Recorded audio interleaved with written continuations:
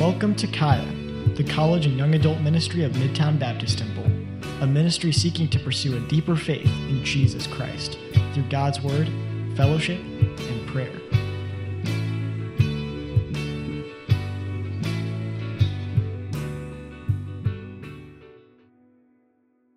Good morning, everybody. It's good to see you. We will be in Ephesians today.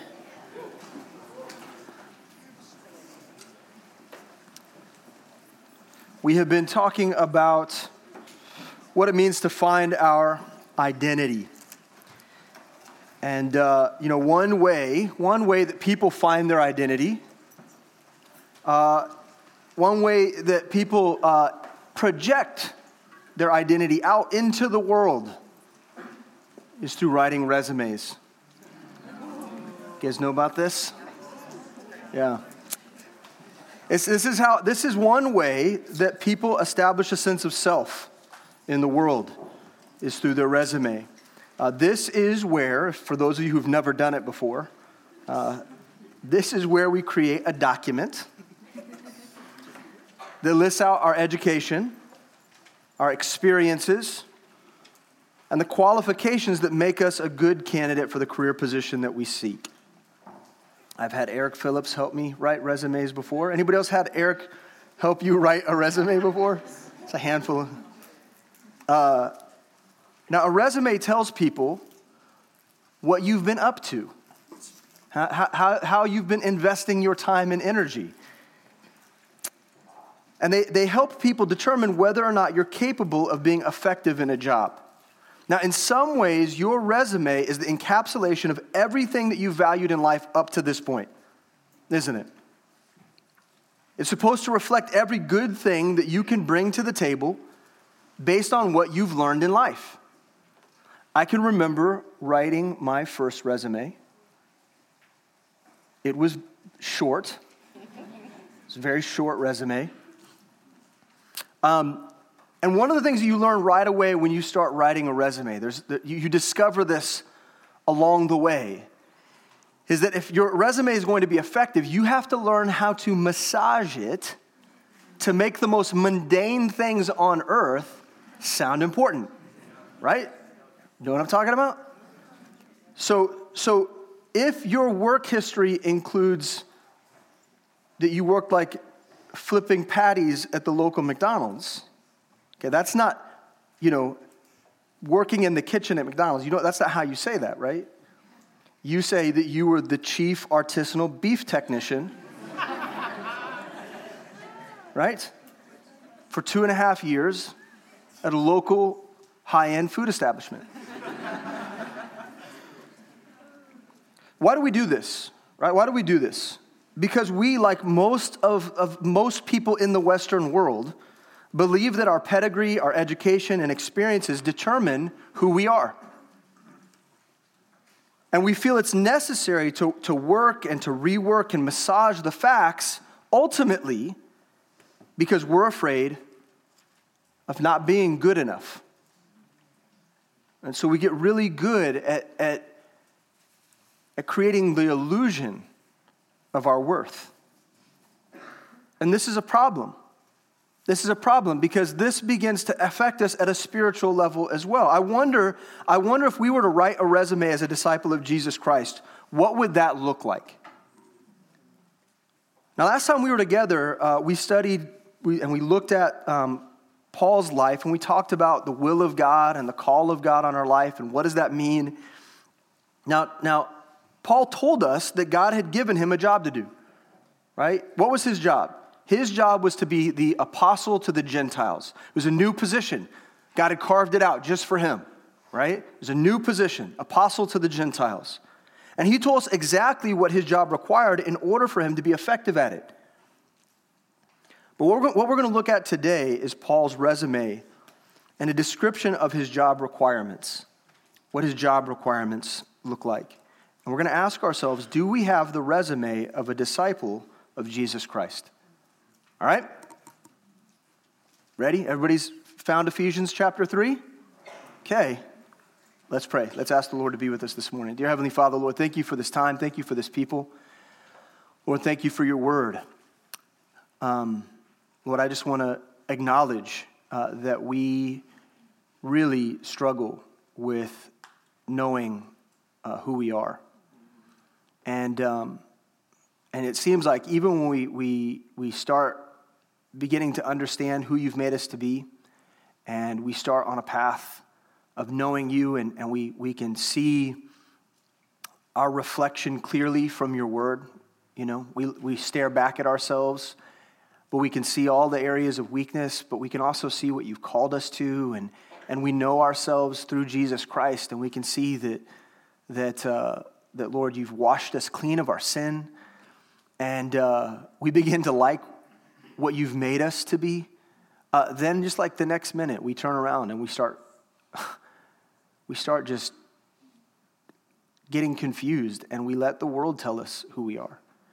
And we take their advice, and we pursue their pursuits, and then suddenly our identity is more impacted and more shaped by the secular world than it is by the God that's called us out and made us his very own. And so God, forgive us of that, and help us to get a clearer view today of what it means to follow you and to know you and to be a child of God.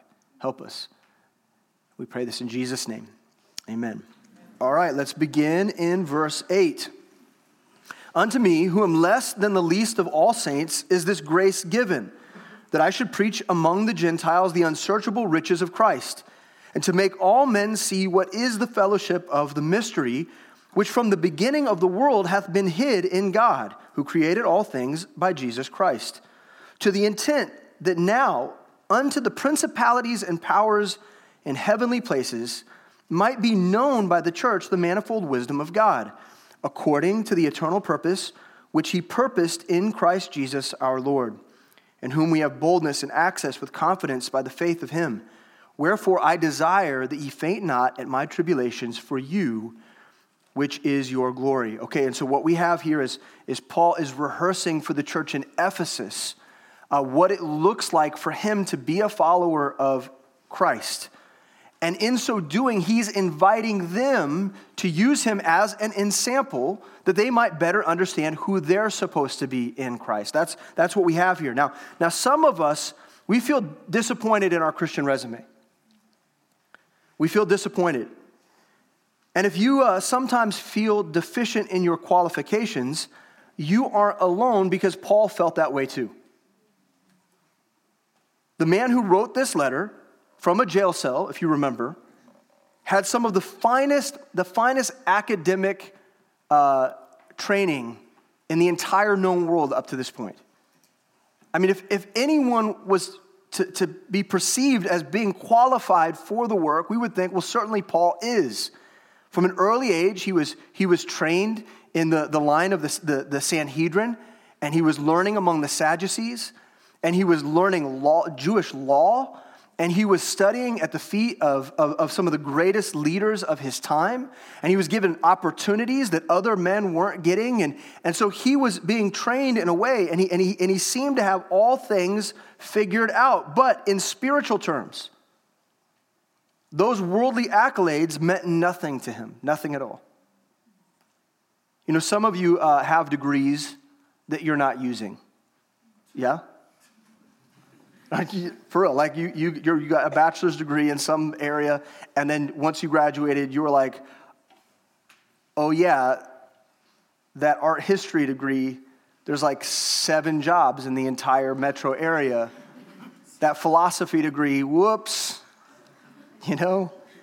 Like, some of us got degrees that we're not using, and you like went into sales, right? Or you went into, management or something.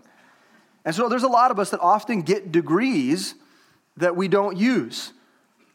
And this is similar to where the Apostle Paul was at.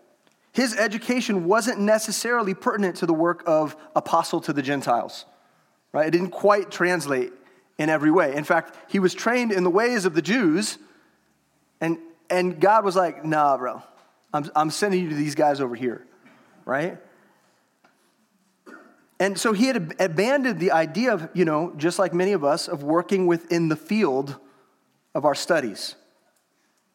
Right, Miles? It's okay, right? I mean, you've got bachelor's degree on your resume. That's something. Something, might not be pertinent, but it's something. But Paul was like, that's not who I am. That's not what I'm doing.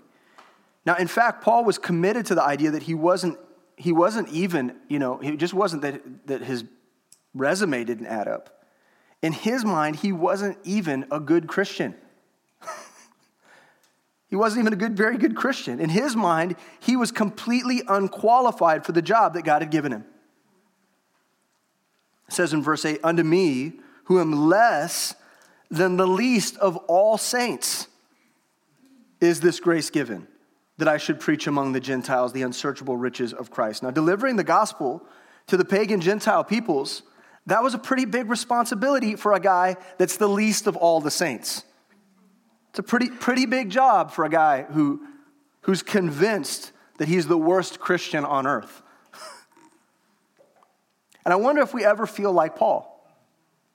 Do you ever feel like your past sin or the consequences of your past have put you at a deficit in your Christianity and your work in the ministry? That they've held you back in some way, right? Where you think back on who you've been, and you're like, man, I was so jacked and I wasted so much time, and now here I am following Christ, and it's like I'm the least of all the Christians on earth. Do you ever come to a place like church and you look around and you see other Christians, you see their passion, and you see their knowledge of God's word, and you see their confidence in Christ, and you feel like, man, that's just beyond me. I wouldn't even know what that feels like. I have no idea. And it feels like what you're supposed to be is just so distant and out of arm's reach. I think all of us have felt this way. I think all of us have felt this way from time to time, as though there's smarter and more gifted people out there, and how did I end up here? And I just wanted to follow Jesus, but like, what am I even gonna do? What am I even qualified to do? Paul says that he is less than all the saints. But when we look at Paul's life, we know the Apostle Paul.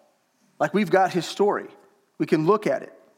And we know that God used him mightily to spread the gospel throughout the world.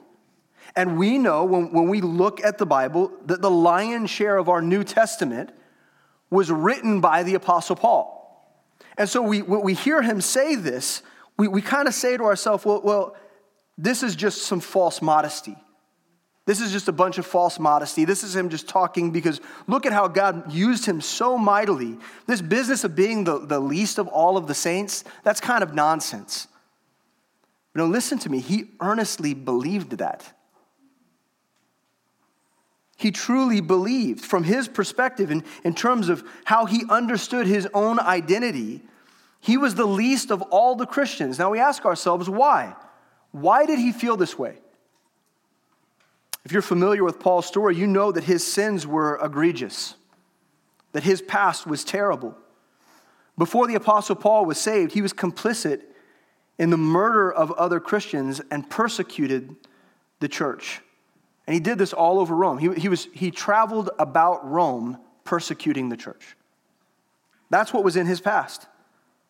But after Paul got saved, we know that the knowledge of his past, it humbled him greatly. It brought him low. And he was dismayed and regretful of who he was in times past. He believed that it was so dark, that stain of his past was so dark that it affected his ability to minister and his qualifications for ministry.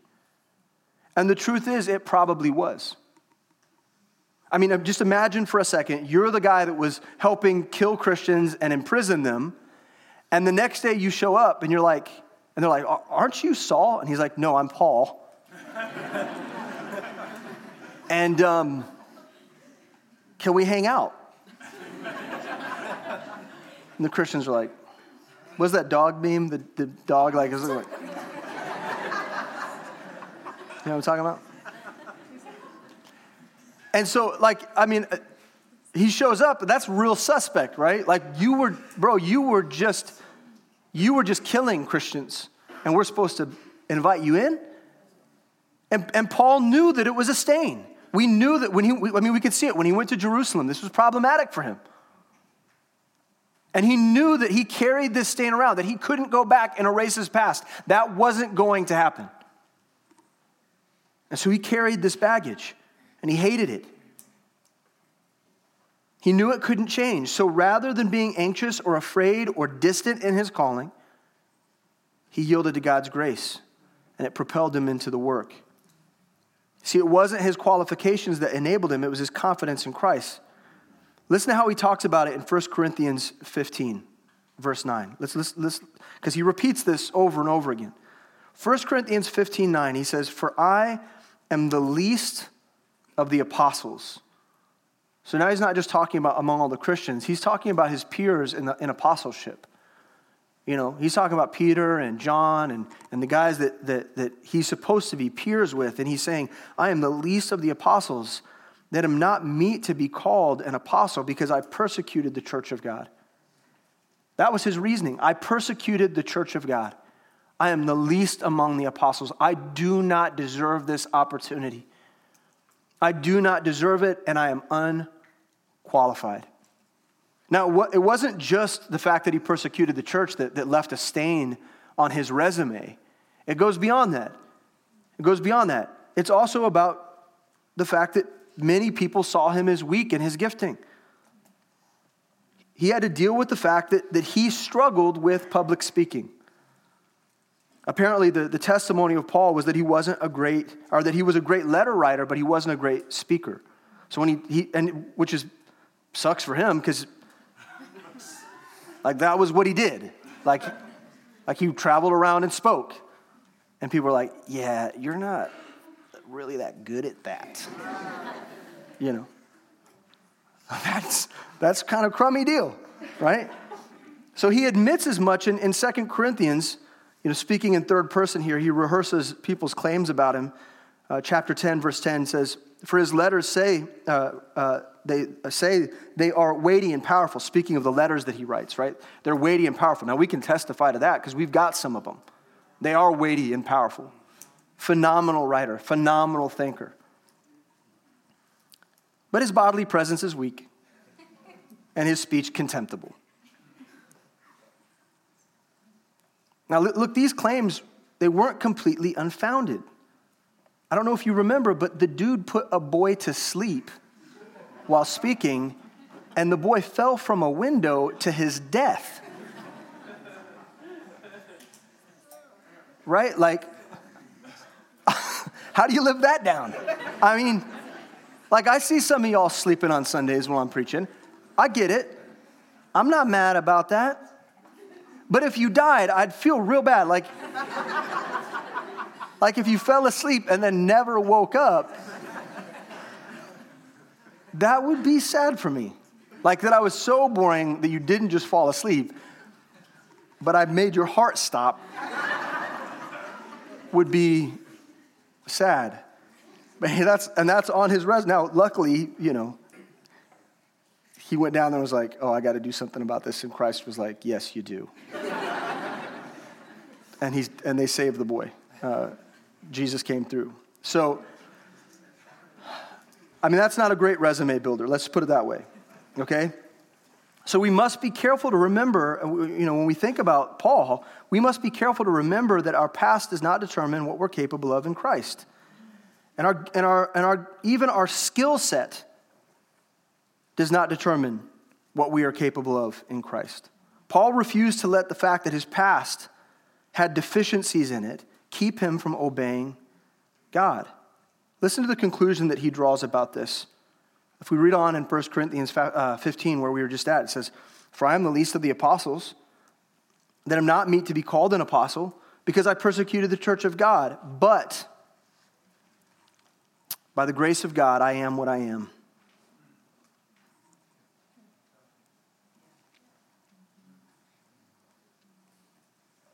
And his grace, which was bestowed upon me, was not in vain. but I labored more abundantly than they all. Yet not I, but the grace of God which was with me. Therefore, whether it were I or they, so we preach, and so ye believed. And so what he's saying here is, okay, I get it. I am the least of the apostles. I get it. I get my past. It looks bad. But I know what God called me to. And he's made me able. His grace has made me able. And so my past isn't going to hold me back. It's going to cause me to labor harder. It's going to drive me to run faster, to greater urgency, to greater intentionality. I will labor all the more, knowing that it's his grace that is sufficient. And so he says, whether it's the other apostles or me that preach, so ye believed. God's using me too. He refuses to let what people say about his ability interfere with his call to preach the gospel. Look at we were talking about his weaknesses. Look at 2 Corinthians 10:10, where we were just at. For his letters say they are weighty and powerful, but his bodily presence is weak and his speech contemptible. Let such an one think this. Go ahead and think that. It doesn't bother me. That such as we are in word by letters when we are absent, such will we be also indeed when we are present. In other words, whatever power you found in those letters, that same power will be present when I show up.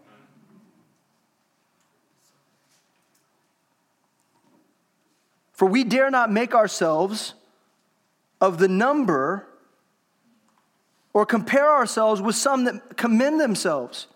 But they, measuring themselves by themselves and comparing themselves among themselves, are not wise. But we will not boast of things without our measure. So we can't boast about things that are outside of our control. We are who we are. We won't boast of such things.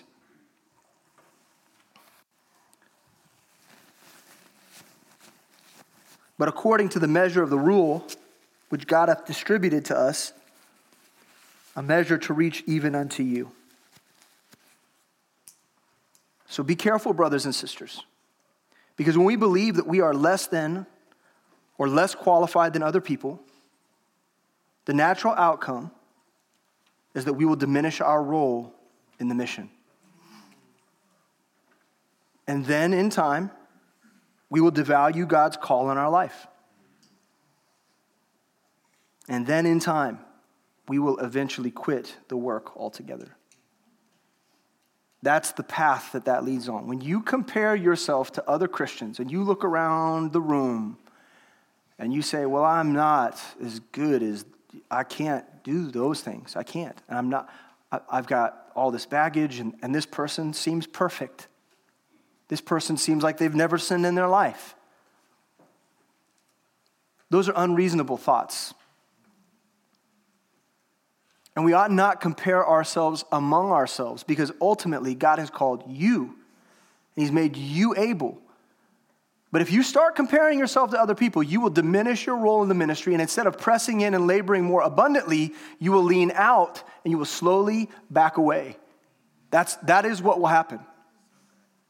It might take months, it might take a year, it might take several years for it to happen. But if you continue to look at yourself as less than, you will eventually walk away altogether. I've seen it over and over again. Here's our key point. Your self-estimation has no bearing on God's divine estimation of you. When you're writing out your resume and you discover that your resume is less than ideal, God asks you, please just tear it up.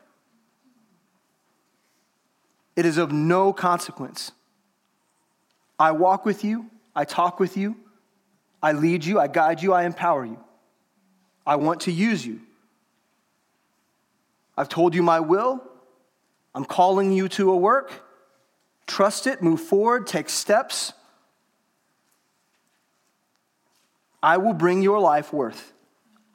we must know that God is not concerned with our past or our intelligence or our experience or our skills in the world or our resume. It's our willingness to believe him that whatever the job requires, he's made us capable. And in fact, it's the unqualified that are those that he seeks to employ for use the most. 1 Corinthians 1:27 says, "But God hath chosen the foolish things of the world to confound the wise. And God hath chosen the weak things of the world to confound the things which are mighty. And base things of the world, and things which are despised hath God chosen, yea, and things which are not, to bring to naught things that are, that no flesh should glory in his presence." That's why he chooses people like you and me. That's why he selects the most unqualified, so that you can't glory in the flesh. That you can't point to yourself and say, look at the good job I did. No. It's not you. But of him are ye in Christ Jesus, of whom God has made unto us wisdom and righteousness and sanctification and redemption, that according as it is written, he that glorieth, let him glory in the Lord.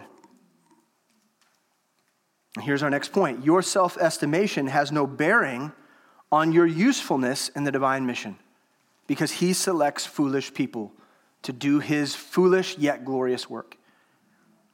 That's who he picks. That's who he wants. And let's just speak logically. Who are the people that need Christ? I remember being in high school. My high school was kind of divided between like really affluent people and people that were not. That were like me, like broke. You know what I mean? And so, people that live modestly. And I remember when I started following Christ, sharing the gospel with my friends. And I found, in general, that the rich kids were harder to preach to. And the reason was because they had everything figured out. In their mind, they had no needs. And it isn't until a person is broken and recognizes that they are weak and miserable and in need of a Savior that they can be saved. And it's Christ. He's like, man, this foolish childlike faith. I can do something with that. I could do something with that. So our estimation of ourselves has no bearing on our usefulness because God's doing the work. And so now that we've determined that grace empowers us to do things that would otherwise be beyond the constraints of our personal resume, let's consider what the job itself requires. Okay, let's just assume that God's qualified you. And he's called you to do this work. Okay, well, what is the work? What is the work? We need to identify our vocation.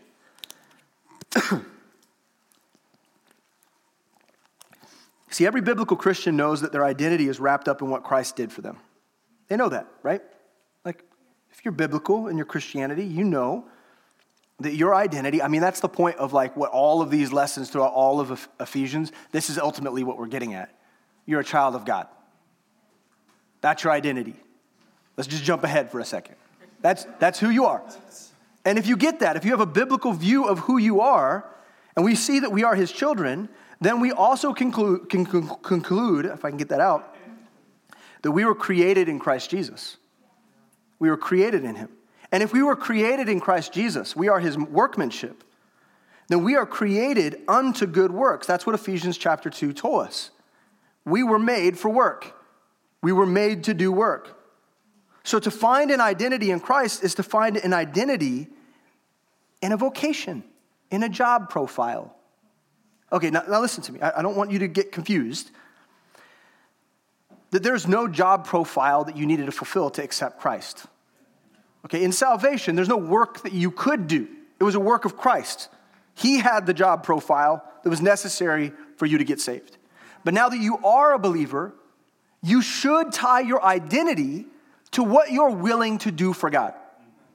It's an integral part of your Christianity. Now that you're saved, now that you've been set apart, it's time to get to work. And in fact, he's going to rate you You guys ever had one of those year-end reviews at work? Gah, terrible. Okay, the creator of the whole universe is going to do that with you at the end of your life. So, yeah. He expects you to identify yourself with the job he's given you. Now, Paul is going to tell us what that job is. It's the same job that he had. So let's explore what that meant to Paul and what it should mean to us as well. First, we need to be evangelists. God wants us to evangelize. Verse 9 says this, and to make all men see what is the fellowship of the mystery, which from the beginning of the world hath been hid in God, who created all things by Jesus Christ. Paul believed it was his responsibility to tell all men about Christ. The job of an evangelist is a preacher. That's what you are. You're a preacher of the gospel. To make the gospel a mystery to no one. That's your job. But here's the deal. People in our world, they don't know the gospel. They don't. It is a mystery to most people. People don't know the gospel. I know that there's churches everywhere, but apparently they're not doing their job, come to find out. The number of people that identify as Christian is down 27% since 1990. So I don't know what kind of stock to take in statistics like that. That seems like not a good sign, right? 1990. I see, some of you weren't born, but to me that's like yesterday, okay? I was playing with X-Men action figures and running around in the backyard, right? I was 8 years old in 1990.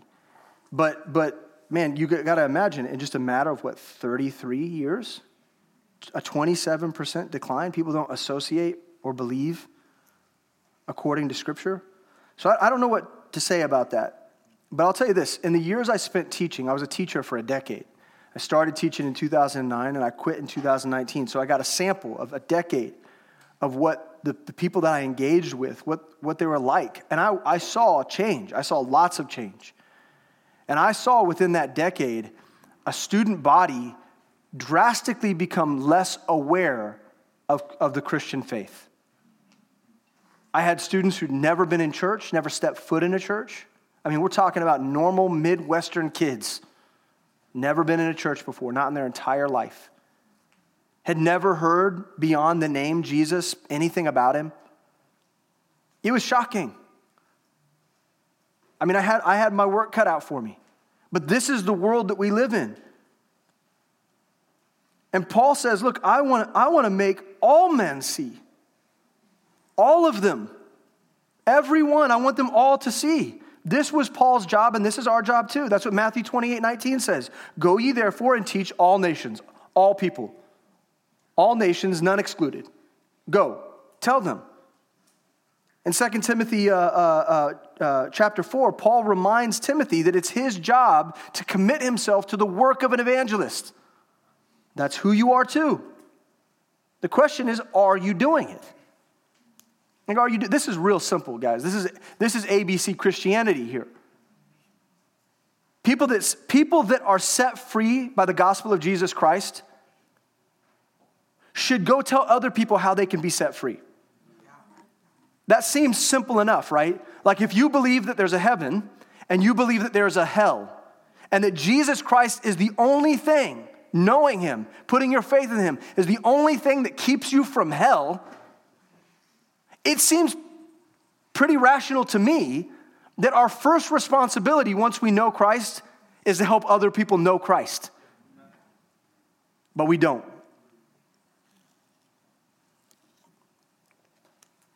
We don't. You know, man, our church services are wonderful, aren't they? We love to gather together, right? We love to come together. We accomplish so much when we gather together. We facilitate learning and fellowship. We facilitate prayer. We facilitate the work of missionaries all over the world. We take offerings every Sunday, and we raise money to help missionaries all over the world. So many wonderful things can be accomplished in the context of a church service. You know the one thing that gets harder and harder to do when we gather? Reaching the lost. That's the one thing that we can't do on Sunday mornings and Tuesday nights. I know that people do come to Christ. I hope people would come to Christ today after this service. I hope people that don't know Jesus and come visit us at church will come to know Christ. But listen to me, when we gather, there's a lot of purpose that we can find in that. But you know what? It's your responsibility as an individual, not my responsibility on a Sunday morning like this. It's your responsibility as an individual to make an investment in the lost outside of these four walls. That's your job. It's my job to go and to meet people and to build relationships and to love people and to express to them their need for Christ. This is the work of the individual believer. See, the lost, those are your friends. The lost world, those are your friends. Those are your family members. Those are your classmates. Those are your coworkers. I don't know them. The church doesn't know them. You know them. It's your responsibility. So go and preach. You know, it's amazing what we busy ourselves with. We are so good at filling our time. But how many of us can honestly say that sharing the message of Jesus Christ is a top priority in our life? Very few of us. And so if you are to identify yourself by what you do, then identify yourself as an evangelist and preach the gospel to those that aren't saved. That's what you need to do. Next, pretty straightforward. We need to be disciples of Jesus. Listen to what this says here. It says, to the intent that now unto the principalities and powers in heavenly places might be known by the church the manifold wisdom of God. So what Paul is addressing here is that the mystery of Christ's headship over a church that's made of all peoples was a truth that even the angels rejoice in discovering. That even the angels, when they discovered, when the mystery was revealed to them, that Christ was opening the gospel up to the whole world and he was gathering to himself a body of people that looked like every nation and every tribe, and that all could stand under the banner of Christ, and that they were his bride. When the angels, when the principalities and powers in heavenly places discovered that, they rejoiced. And under that truth, listen, under that mystery being revealed, there was a unity of knowledge and wisdom between the powers in heaven and the children on earth. Did you know that there are things about the church that amaze even the angels in heaven? 1 Peter 1:12 says, unto whom it was revealed that not unto themselves, but unto us they did minister the things which are now reported unto you by them that have preached the gospel unto you with the Holy Ghost, sent down from heaven, which things the angels desire to look into.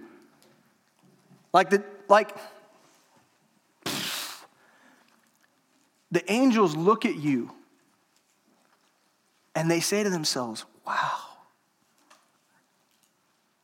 that's dirt serving the Creator. Man, what is this grace thing about?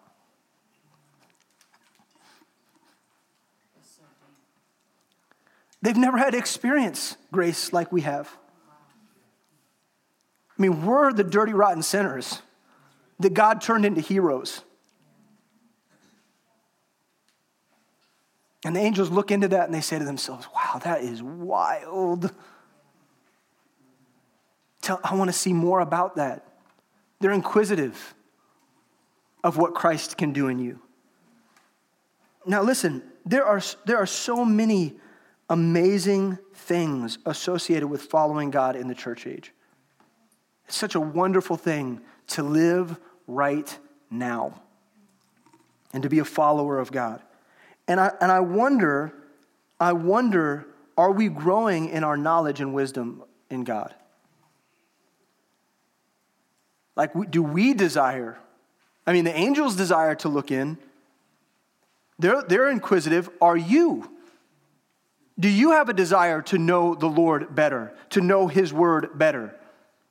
Do you have a desire to grow in your ability to understand what true wisdom is? You know, we talked at length about knowledge, understanding, and wisdom. Do you desire those things?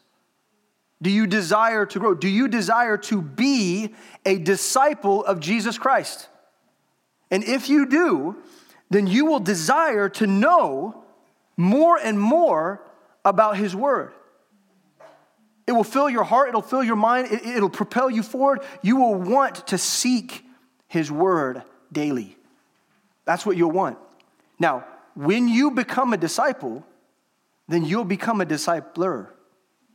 When you become a true disciple of Christ, you will become a discipler. And then you will have the ability to commit to others what you've been taught. You'll have the ability to pour the truth that you're learning into other people's lives. Are we making disciples? Matthew 28, we just read Matthew 28:19. Matthew 28:20 says, teaching them to observe all things whatsoever I've commanded you. Are you a part of that process? Like there are people in here today that call themselves Christian, but aren't actually following Christ as disciples. Now, historically speaking, when we look at the Bible, we know that the name Christian is actually tied to whether or not a person is a disciple of Christ. Like that's a privileged title, Christian, little Christ. That's a privileged title for someone who's already committed their lives. Like if we were gonna split hairs on this issue, if you weren't actively learning the word of God and pouring it into other people's lives, then you shouldn't even be called Christian. Saved, maybe. Christian, I don't know. Listen, God's called us into relationship with him. He's called us to follow after him. That means that you need to learn this book, and then you need to invite people along to learn it with you. Are you doing that? Are you committed to that work? Are you investing in others? Are you getting the training that you need? So if you were to identify yourself by what you do, which you should, then identify yourself as a teacher and teach the Bible to those who've come to Christ. Do that. Third, we need to be people of prayer. Verse 11 says, according to the eternal purpose, which he purposed in Christ Jesus our Lord, in whom we have boldness and access with confidence by the faith of him. So Paul says that when we gain wisdom, we gain the wisdom of God, it's according to the eternal purpose that we find in Christ. With the eternal purpose also comes an access to the eternal Creator. You have access to the Creator. You have access. And so if we're looking again at the Great Commission in Matthew chapter 28, where Christ is commissioning his disciples, and we know that he's called us to preach the gospel, and then he's called us to disciple people, to teach them and to train them, then we can also know something else that's really, really important. Matthew 28:20 says this, teaching them to observe all things whatsoever I've commanded you, and lo, I am with you always, even unto the end of the world, amen. So here's the interesting promise that Christ makes to his disciples, is if you pursue me and you do this work of teaching and you make your life about discipleship, don't worry about your qualifications. Don't worry about, you're going to fail, you're going to mess up. Listen, I am with you always, at all times, between now and the end of time. I am with you. Do you know what you have? I mean, I don't think we do. Because if I look at my life and I see my behaviors, a lot of the times they look faithless. They look like I don't know that Christ walks with me. And so what Paul's telling us right now is he's reminding us that, look, do you not know that you have access to God? And that you should go to him with complete confidence? That you have audience with the King?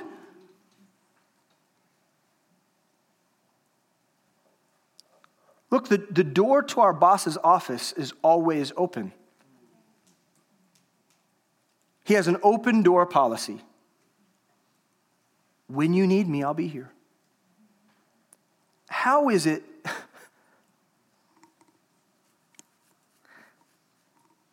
how is it that if you have access to the king that you would not take advantage of that? Like it's an absurd concept to think that I could call the president. I don't know if I'd want to. But I'm like, hey, bro, you know what I need?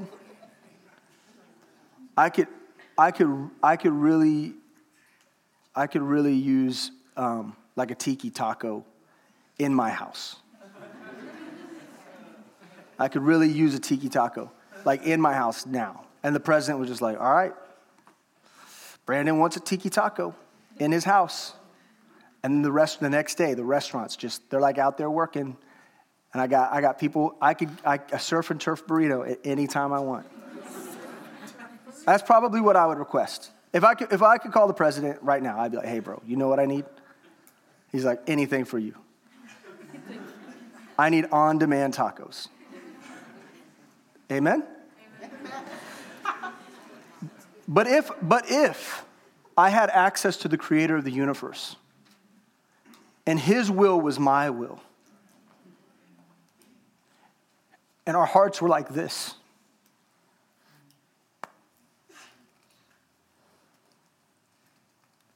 I mean, what if I never called? What kind of stupid idiot would I be if I didn't reach out to him in confidence, knowing that he heard me and that he was with me all way? So are you praying? Are you praying consistently? 1 Thessalonians 5:17. Do you pray alone? Do you pray with people? Listen, pray. Talk to God. He wants to hear from you. You know, Sam always tells our church that what we do together on a Tuesday night is the most important meeting that we have as a family. Do you believe that? Or is that just like, yeah, that's just talk? When we get together on Tuesdays, we pray together. And we call upon the creator of the universe to help us in our endeavors. And he does. And he does.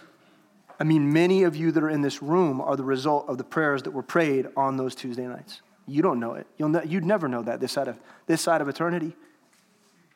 But when you get to heaven, God's going to say to you, you know, there was one night in 2020 where my saints were praying at 40th and Walnut. And they prayed a prayer, and I heard it, and you are the answer to that prayer. Listen, y'all, we have to pray. It's integral to who we are. If you have access to the King, you need to take advantage of that. And so if you were to identify yourself by what you do, then identify yourself as a person of prayer. And pray that God might receive the glory from people's lives and the circumstances that we face. Lastly, to work for Christ, it requires fearlessness. We need to be unafraid.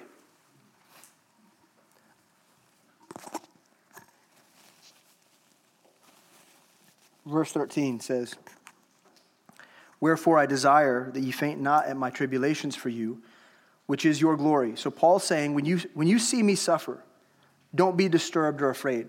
So here's Paul writing a letter from a prison cell. There because ultimately, he believes that Christ is the Savior of the world. That's why he's in prison.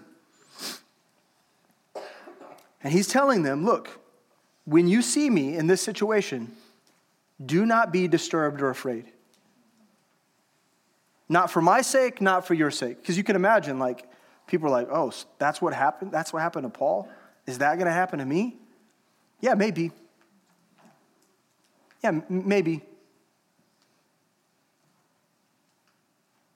Oh, persecution? I mean, like, so if I preach the gospel, not everyone's going to love that? You know, like my family might reject me. They might think I'm stupid, or, you know, classmates and people aren't, like, if I speak up about what I believe at school, in my philosophy class, you mean people aren't going to be into that? I remember I spoke up about some sort of biblical concept in my philosophy class at UMKC I don't know, whatever that was, 18 years ago. I don't know. And this is a room of, every bit as big as this section, maybe bigger. And he's like, no, Brandon, we already know what you think. And he interrupted me just like that. We already know what you think. Let's get someone who actually believes in an actual legitimate philosophy.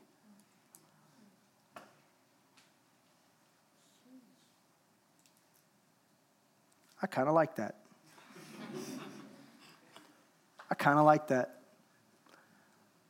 I was a little angry, but only because I lost an opportunity. Listen, don't be afraid. Don't be afraid. Tribulation, trial, difficulty, it's all part of the package. And our suffering is the glory of the church. Wherefore I desire that you faint not at my tribulations for you, which is your glory. He said, my tribulations, your glory. All of this is just a reflection of my investment. It's the glory of the church. It's our crown is our persecution. And so if you were to identify yourself by what you do, then identify yourself as one resolved, and suffer with joy the burdens and trials of the gospel. Here's the point. Here's the summary of all four of these vocational identifiers. What you spend your life doing says everything about your true identity. Everything. What you spend your life doing says everything about your true identity. What do you spend your time doing? The only resource that you actually have in life is time. You say, well, money is a resource. Sure. But only because you invested time to get it. The only resource that is actually invaluable, that's like you can't even put an estimation on its value, is time. And many of us are experts at wasting it. If time was a bank account,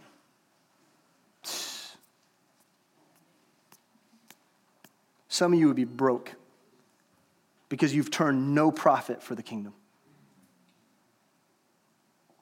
So if what you do with your Christian life is a reflection of your true identity, I want to call you today to make your pursuit about Jesus. If you're not sharing the gospel, start. Oh, I don't know the gospel very well. I'm afraid to share. Okay, come be a disciple. Come be a disciple. Come learn the word of God. Build your confidence in your ability to speak from God's word. Come be a disciple. Some of you have gotten discipled, but decided not to sign up for Foundations 3 this semester because you're not interested in making disciples. You got discipled. You really liked all the time and energy that someone poured into you, but I don't know if I'm really ready yet to do that with someone else. Okay, I see.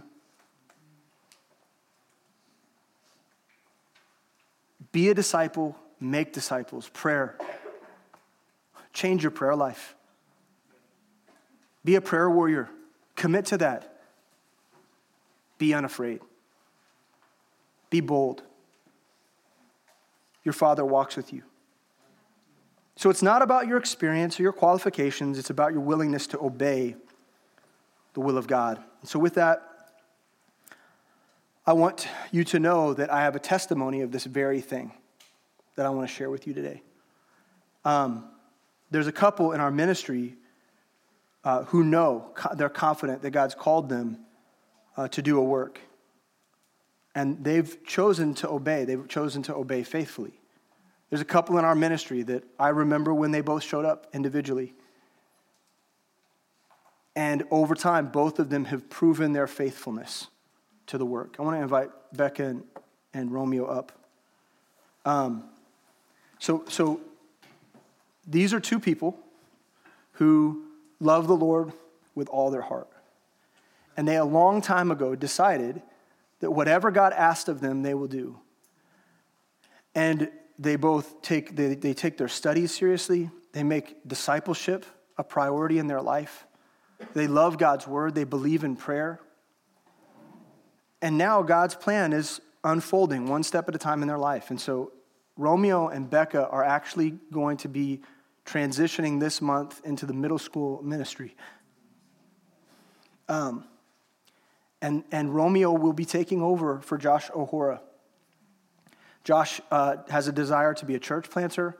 He's never worked in adult ministry before. So Josh is actually going to step away. He's going to transition out of that role. And he's going to train Romeo to take it over. And I can't begin to tell you just how perfect this is. Like there are no better people to be called up for this kind of service. And I'll tell you, it's not because they have the right resume. It's not because Romeo is perfect and Becca's got it all figured out. And when we took all the resumes, we took all of the applications, we whittled them down, and they had the best qualifications. No. We don't do that, if you didn't know. There's not a single resume or application who's ever come through the doors of our church. See, what we do is we promote people who are faithful to the things that we talked about today. And when God's plan manifests itself clear, everyone gets that email. And all of the pastors believe that these two are the ones for the job. And they believe that too. And so this is the announcement. It's heartbreaking. And it's also so joyous. It's so very joyous. And so if you have been discipled or you are responsible for discipling in any level this couple, I want to invite you up. We're going to pray for them. Because over this month, they're going to be transitioning out of their leadership and Bible study. They're going to be transitioning into the middle school ministry. And we, outside of the occasional visit, aren't going to see them very much. Kaya won't be their ministry anymore. And that's so okay. But we love them, and so we want to send them off the right way, and that's in prayer, to invite our Father to help. And so if you feel close to Romeo and Becca, just come on up. Like if you've been discipled by and or have invested in their lives in some way, Bible study leaders, whatever, we'll get a group of 15, 20 people up here. Let's pray for them. Let's ask for God's help as they move forward.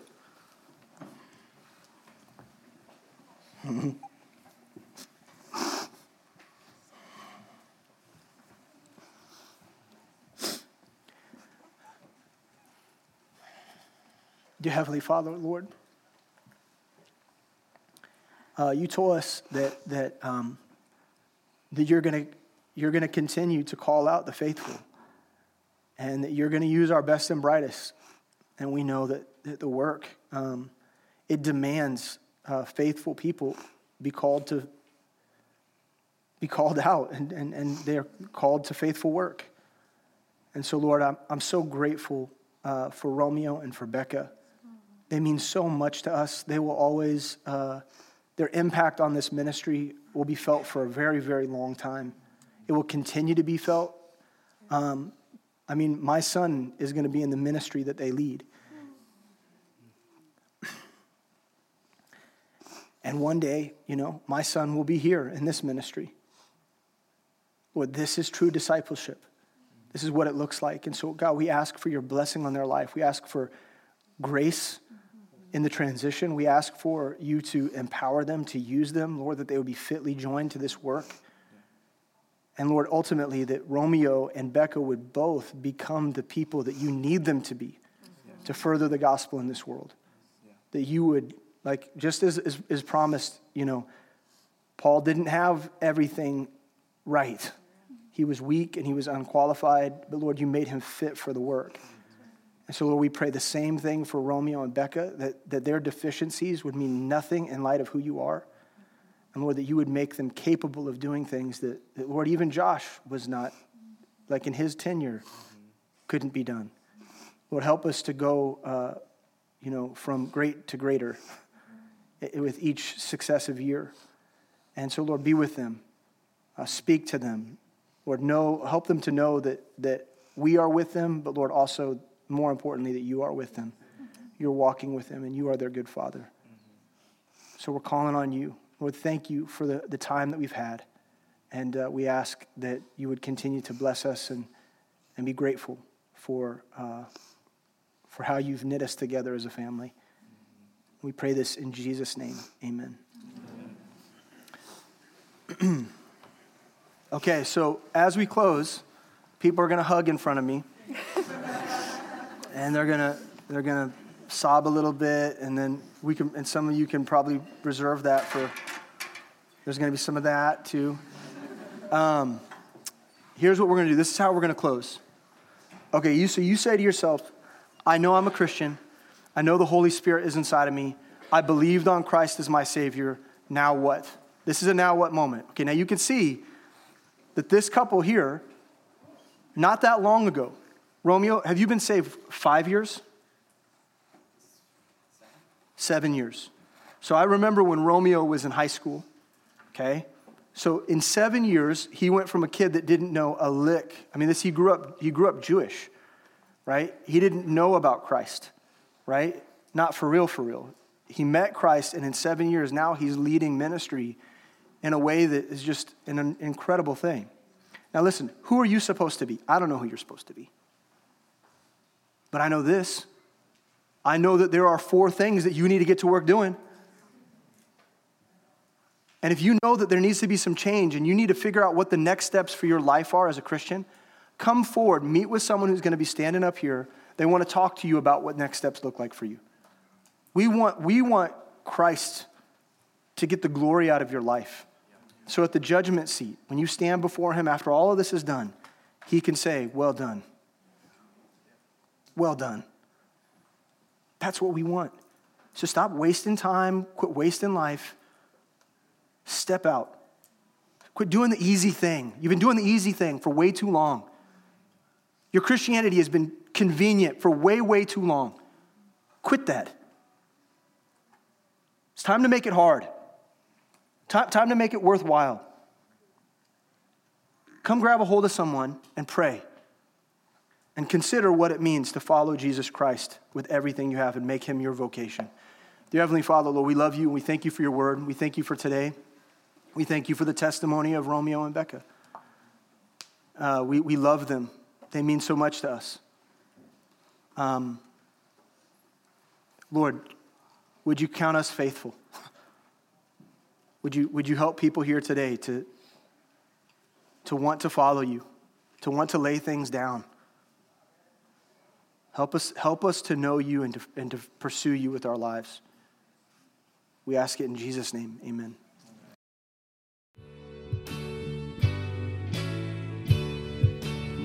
We hope that today's message encouraged you to follow Christ in his word. For more information about Kaya, for service times, and information about our disciple-making ministry, please visit our website at caya.live.